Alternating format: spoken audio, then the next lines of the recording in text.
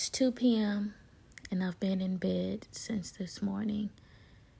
And I've kind of just been reflecting on exactly what it is that I want. And then I realized I don't know what the hell it is that I want. And the thought of me not praying enough kind of popped into my head, followed by a thought of, if you don't know what it is that you want, you should ask God to show you what you should ask for. Or I said that wrong. Now when I'm trying to record it, my mind wants to freeze up and forget what I've been thinking about all day. But basically I had the thought that if you don't know what it is that you want, to ask God for specific instructions on what it is that you should ask for. There it is. Because the truth is, a lot of us don't know what we want. And I feel like especially when we're overstimulated by so many other people's lives, like we could tap into what other people are doing in their day-to-day life in a matter of seconds. And I feel like, me personally, sometimes I make what other people are doing in their life and what other people want to manifest into their life.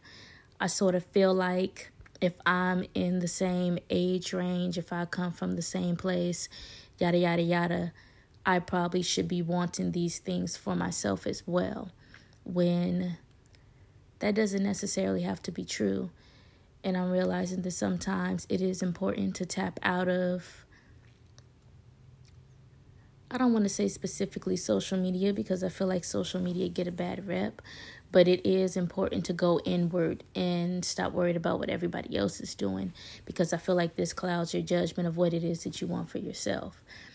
And if you're anything like me, I feel like I am a master of trying to do so many things at once, to the point where I get discouraged because I'm trying to be careful with my words moving forward in my life. I don't like to say that I don't know how to do something, or I don't. So I feel like I'm always trying to do so many things that when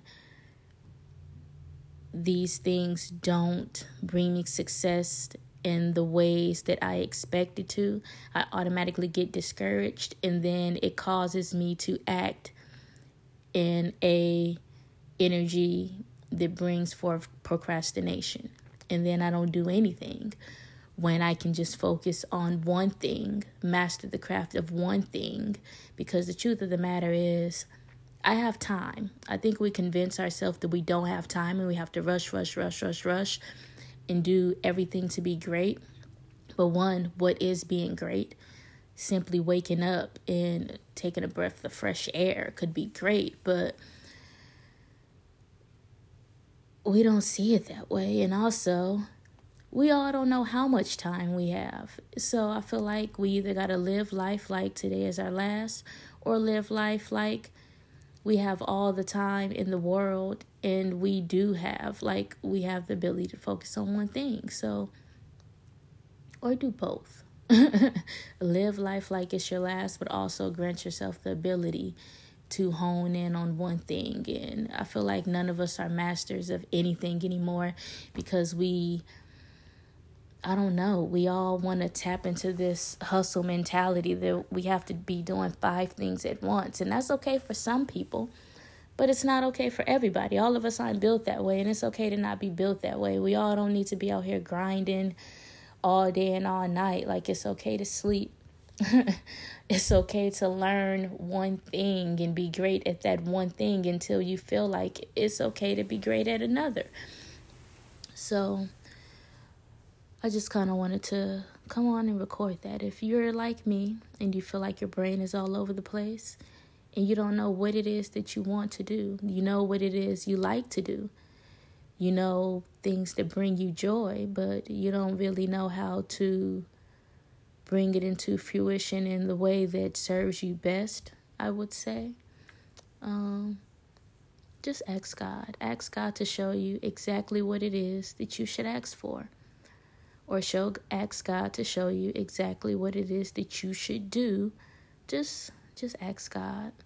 And I feel like I'm at a point where I'm learning how to make God the center of my life again. I feel like when I started my journey towards spirituality, I fought so hard to separate the religion that I previously was a part of from the journey that I was currently embarking on, that I somehow just pulled God out of all of it. And not necessarily because I strongly feel like I am aware that God is in everything, including me.